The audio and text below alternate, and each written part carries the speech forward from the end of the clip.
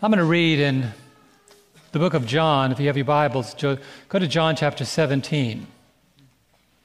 I was sharing this morning that God is, many years ago, there was a book came out, The Prayer of Jabez. Do any of you remember that?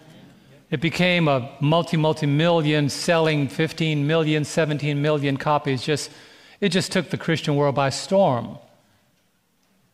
Because people wanted to experience the prayer of Jabez, expand my borders. You know, we want more stuff.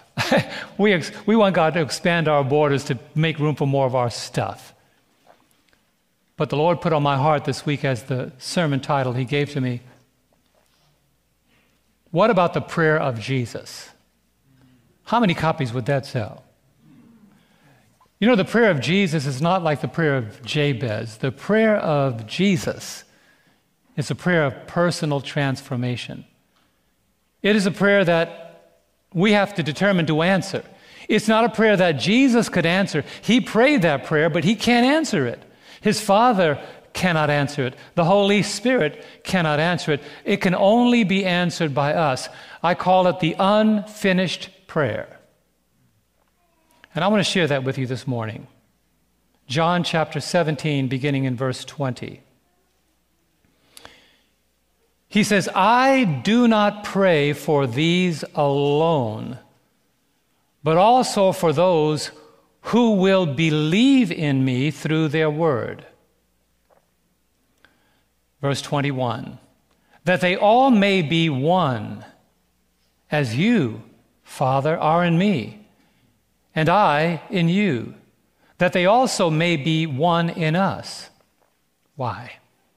That the world may believe that you sent me. And the glory which you gave me, I have given them, that they may be one, just as we are one. I in them, and you in me, that they may be made perfect in one, and that the world may know that you have sent me and have loved me as you have loved them, as you have loved me. What a prayer. What a prayer. I don't pray for these alone, but I pray for all of those that are going to believe on me through their word. We are living in a most trying hour. And I know that many of you have been praying for your children. Just by the show of hands, how many of you have ever prayed for a relative or your children? Have you ever asked yourself the question, what is taking them so? I've been praying for them for 40, 30, 20. You go through that, I've been praying. If they only knew how long I've been praying for them. Amen. Well, you know, I took Ellen White's advice because she says, if you're going to pray for somebody, tell them you're praying for them. So they could order their lives in harmony with your prayer. If you're going to pick somebody up, call them and say, I'm going to pick you up. If you want them to come over to dinner, call them and say, I want you to come over to dinner. Why do we not call people and say we're praying for them? She says, only then will they begin to work in harmony with your prayer. They'll begin to order their lives in harmony with that prayer. And I believe that it's because we don't tell people enough that we're praying for them that sometimes they are clueless. Sometimes, you know, they say, thank you for praying for me. But sometimes we should say, I prayed for the Lord to break that habit in your life. I prayed for the Lord to deliver you from that thing, whatever it is. I prayed for God to be with you in that trial. I prayed for, and the list goes on and on. When we tell people that we prayed for them, I believe they can say, thank you for the prayer. Now I'm going to order my life in harmony with that prayer. Because God never forces us to do anything. But He prayed for us in so many ways. And one of those prayers, we remember when He prayed for Peter, He said, Peter, the devil desires to sift you as wheat. But this time, He told Peter, He said, but I prayed for you, that when you are converted, strengthen the brethren. That's one of the first times we find Jesus saying to somebody, but I prayed for you, that when you are converted, strengthen the brethren. And I know that Peter probably said, why didn't you say to the devil, no, don't sift me? Because sometimes you have to be sifted. Sometimes you've got to go through some difficulty for God to get you out of the way. Sometimes God has to bring you through your fiery furnace, your lion's den. Sometimes God has to bring you face to face with the thing you fear the most, you. Because you know what? The devil can't take your salvation. You're the only one that can defeat the plan of God in your life. But shortly before the prayer, shortly before his crucifixion, Jesus prayed that prayer that I just shared with you. And I want you to pay particular attention this morning because this is what the Lord brought to my mind. Let me get rid of that word and put a question. Do you believe that the devil works hard for your prayers for your loved ones not to be answered? Oh, yes. Have mercy. He will use friends and acquaintances. He will use situations to try his best so that the prayer you are praying tonight, tomorrow night, the next month, the last year, the year before that, 10 years ago, he will work as hard as he can for your prayer not to be answered. Now, in that context, do you believe that the devil is working even harder for the prayer of Jesus not to be answered? Of course. Because shortly before his crucifixion, Jesus prayed the prayer of his heart. He says, I'm about to leave. I'm going to leave this world in the care of a motley crew of people that don't even have a clue about what it means to be unified. And that's what the day of Pentecost was all about. They got together in the upper room and they prayed. They prayed to lay aside their differences. They drained themselves of themselves so that Christ can fill them. Any speck of you that is still in you means that that's that much less room for Christ to fill. So they got together and prayed. And in the context of the story, here's the context of why Jesus prayed. In John 17:1, Jesus spoke these words. He lifted up his eyes to heaven and he said, Father, the hour has come. Every one of us has an hour that we're going to face. Am I right? And don't let the devil put you to sleep right now, because I have a water gun. Actually, I don't. I'm going to let the Spirit of God wet you up and wake you up. At the hour that came for Jesus, at his most trying hour, he prayed the prayer for unity. And in this final contest, in the most trying hour before every one of us, the Lord is praying for that prayer to be accomplished in amongst us. Why? So the world may believe that he sent us. Can the world believe it when we're arguing with one another? Will the world ever say, those are Christ's representatives? If you watched Thursday Night Live, you may remember the wonderful story that Pastor John Bradshaw told about the pastors that were in a restaurant and one of them was just irritated at the waitress. Remember that, Iris? What a wonderful story. He was just irritated at the waitress, kept telling her how much he didn't like this and didn't like that. And when she walked away, his pastor friend says, when she comes back, I dare you to witness to her. I dare you to try to witness to her.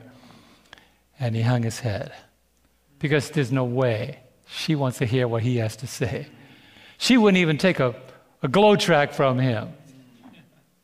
She probably wouldn't even accept the tip. Why does the devil work so hard on us? So that there will be no evidence in the world that Jesus really exists. The evidence that Jesus exists is because of us. What happens in our lives. And in 1904, when the fledgling Seventh-day Adventist Church was struggling with this very thing of unity, they had difficulty. I mean, don't think that we're the only ones that have difficulty. The Church of God has always had difficulty because the Church of God is made up of people. And in every age, whether Peter and James and John and Bartholomew, the list goes on, whether Ellen White or James White or Joseph Bates or John Loughborough or the list goes on there.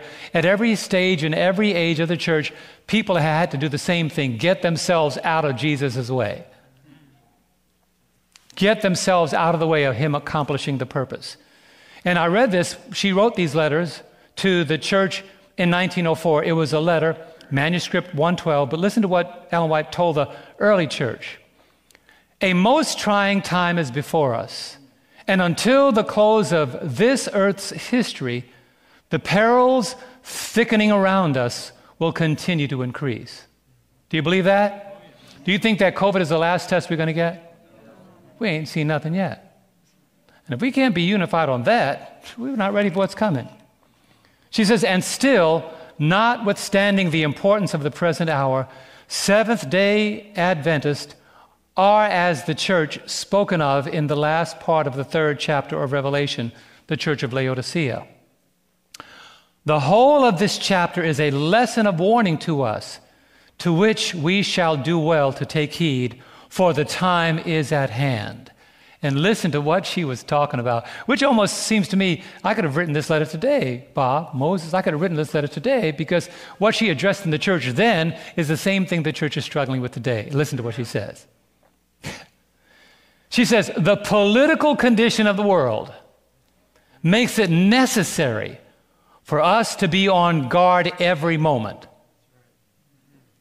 I wish somebody would have said amen right there. Nothing new under the sun. Nothing new.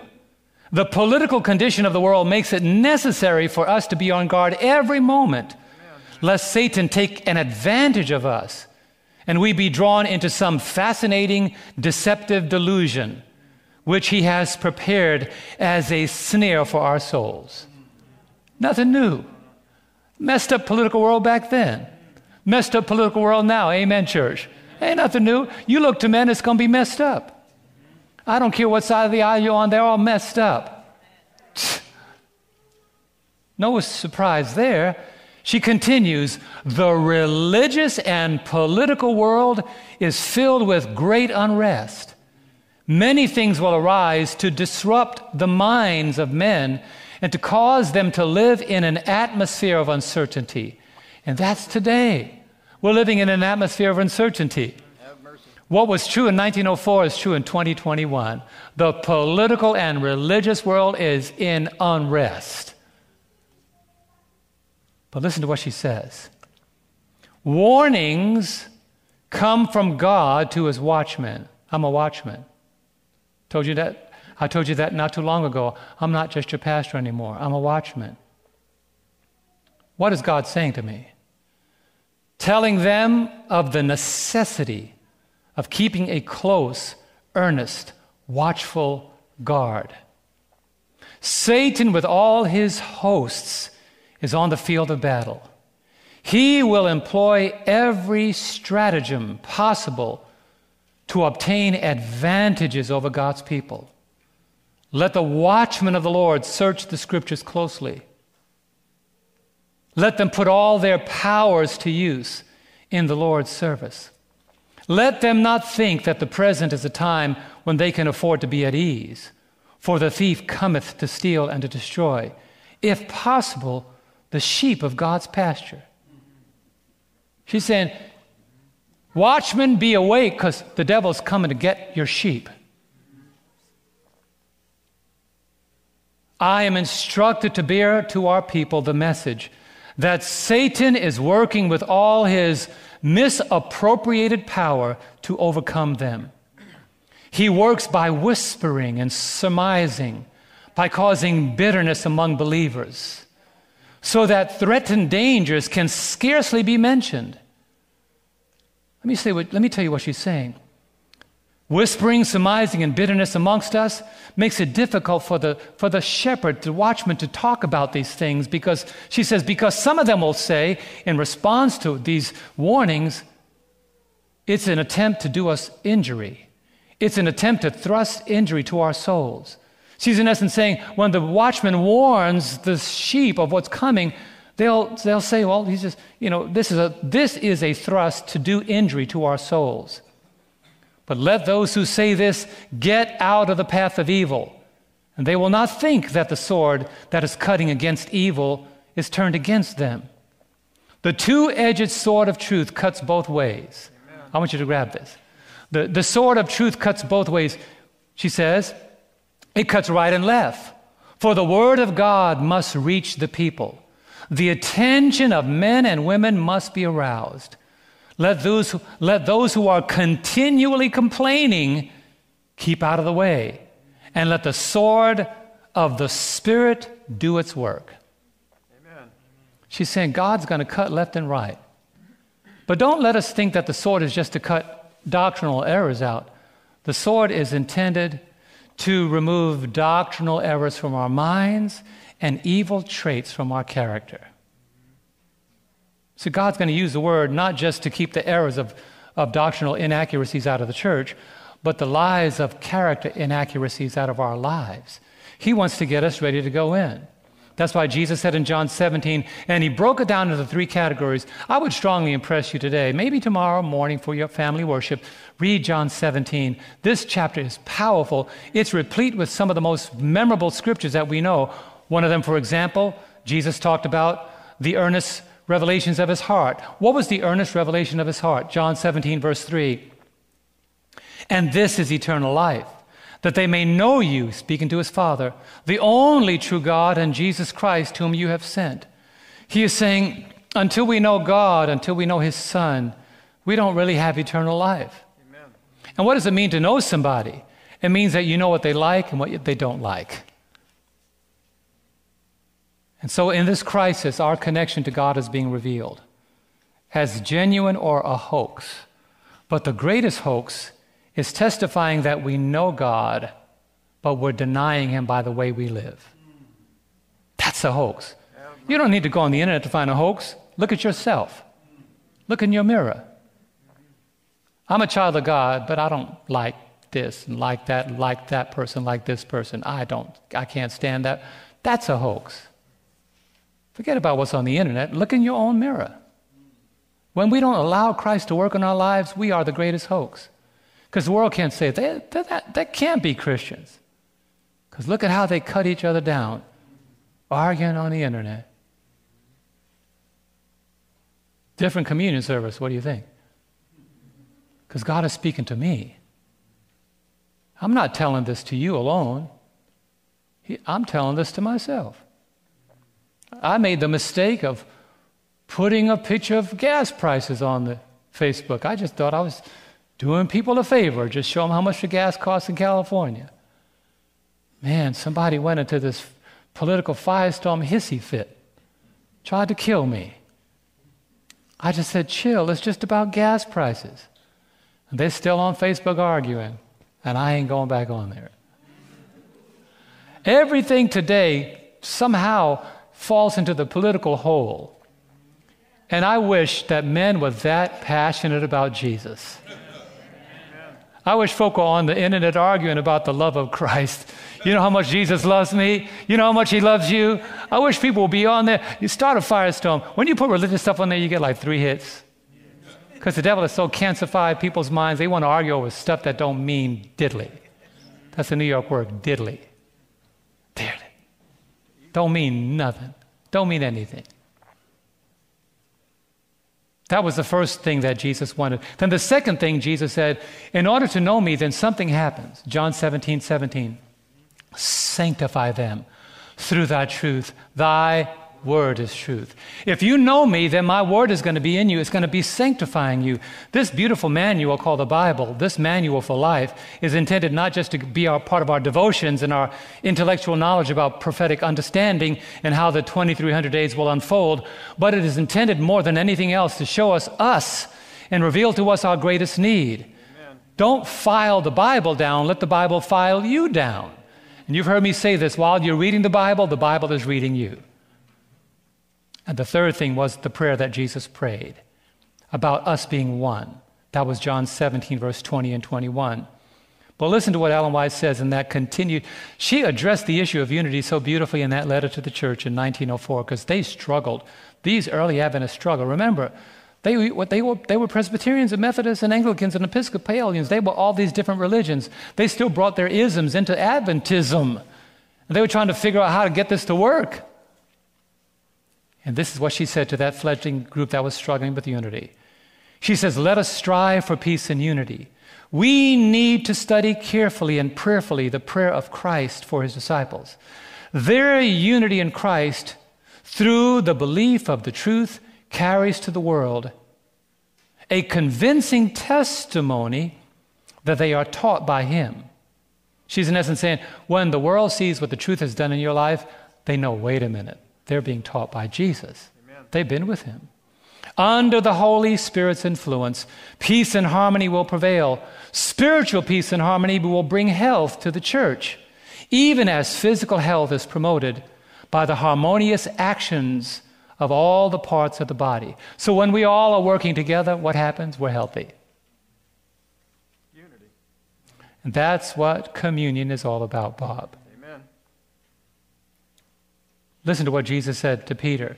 You know the story when Jesus approached Peter right before the Last Supper and he knelt before him to wash his feet. And Peter protested in John 13, verse 8. Peter said to him, you shall never wash my feet. What are you doing? What are you doing? Don't wash my feet. And Jesus said, if I do not wash your feet, you have no part with me. And it dawned on me, Brian, that communion is not just eating unleavened bread and unfermented wine, but communion is a declaration that we have a part with Jesus. We are partaking of the divine nature. Amen. What does this bread and this wine symbolize? A divine nature. We say, let us partake together. You know what we're saying? Let us partake of the divine nature. Amen. Now, we know that alcoholics are alcoholics because the alcohol alters their whatever, the way they behave. We don't take that because we don't want to alter the way, we don't want to behave like them. But here's an epiphany. Wouldn't it be nice if by partaking of Jesus' broken body and his shed blood, it will alter the way we behave? I mean, it should. There's power in the blood. We just sang that. Amen. There's power in the blood. Is there power in the body of Christ? There's power there. It should alter the way we behave. Come on, stay with me now. Because the devil's here waving those fans, trying to make you guys comfortable. We get some wooden pews, it might help a little better. So to have a part with me is big. To have a part with me is huge. So how do you know Bob? Man, I can tell you a lot of things about Bob nobody knows. Okay, well, you know Bob. See, to have a part with me means I'm partaking of something. And listen to the words of the Apostle Paul. He says, 1 Corinthians 11:26, for as often as you eat this bread and drink this cup, you proclaim the Lord's death till he comes. And the Lord hit me with that on my head, right, honey? Amen. He said to me, you thought I meant preach the Lord's death till he comes. No, I said proclaim the Lord's death. But I've been preaching the Lord's death. No, he said, I don't want you to preach it. I want you to proclaim it. Praise God. And I went into the dictionary, Terry, and looked up the word proclaim. And it's kind of like this back in the day. Hear ye, hear ye. I make a proclamation that as of this date, I declare from this day on, I belong to the Lord. It's a proclamation. It's a declaration. But what is Paul saying? So the question is, how do we proclaim the Lord's death till he comes? Open your Bibles if you have it. Romans 6 and verse 4. Let me give your hands something to do. Romans 6 and verse 4. Listen to what the Lord says. And this is preparatory for the communion service. We're not going to make this thing long. This is the sermon for the communion service. Listen to what Paul says. How do we proclaim? What's the difference between preaching and proclaiming? Here's what Paul the Apostle says. Romans 6:4. Therefore, we were buried with him through baptism into death, that just as Christ was raised from the dead by the glory of the Father, even so we also walk in what? The newness of life. Amen. How do you proclaim the Lord's death? People say, what happened to Bob? Amen. What happened to Don? What happened to Tracy? What happened to them? That's not the same person that I used to know. Say it again, Bob. Jesus happened. Jesus happened. Amen. He had an encounter with Jesus. Jesus happened. Wouldn't it be nice for people to say, boy, that's just not the same person? So communion is a reminder to the world, a declaration to the world that we are no longer how we used to be. We are different because through Jesus Christ, his broken body and his shed blood, we can now be raised from the dead. Amen. That old life put to death by the glory of the Father, and we can now walk in the newness of life. That's all the Lord is waiting for. He's waiting for there to be a newness of life for us. He's waiting for this life to be new for us. That's why Galatians 2:20, going right back to this, right back to the broken body and shed blood. Galatians 2:20, the Bible says, I have been crucified with Christ. Have you really? If you have, say amen. Amen. Well, now the next part is kind of scary. If you have been crucified, look at this. It is no longer I who live, Amen. Praise God. but Christ lives in me. Really? How do I know? In the life which I now live in the flesh, I live by faith in the Son of God who loved me and gave himself for me. Have you been crucified, or are you just saying you have? Wow. And then I found this quote before I ended up here. I found this quote in Adventist Home 319.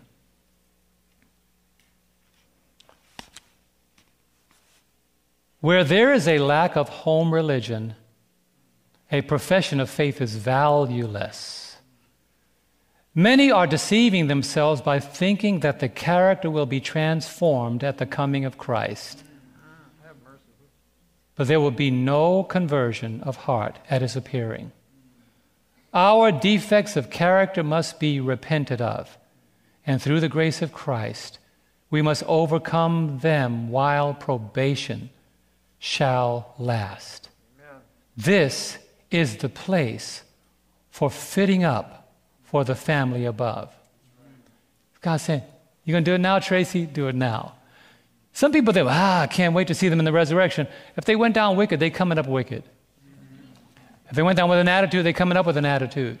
Have mercy. That's why when I was flying over the Pacific Ocean in that 747, and they were watching that terrible, horrible movie with George Burns acting like he's God with a cigar in his mouth, I remember Helen White said, the last thing you did before you died is the first thing you're going to remember in the resurrection. I said, if I'm going to die on this plane, I'm going to die reading the book of Hebrews. Wouldn't it be nice to come forth in the resurrection and say, where's my Bible? I'm going to continue reading the book of Hebrews. And here's what she says. As I say to you, the prayer of Jesus will not be answered by the Father or the Son, but it will be answered by us. Testimonies for the Church, Volume 7, page 156. Christ's prayer for his disciples was that they may be one. All true laborers for God will work in harmony with this prayer, In their efforts to advance the work, all will manifest that oneness of sentiment and practice which reveals that they are God's witnesses, that they love one another. To a world that is broken, is the world broken? Oh, yes. To a world that is broken up by discord and strife, their love and unity will testify to their connection with heaven. It is the convincing evidence of the divine character of their mission. It is the convincing evidence. So I end with this.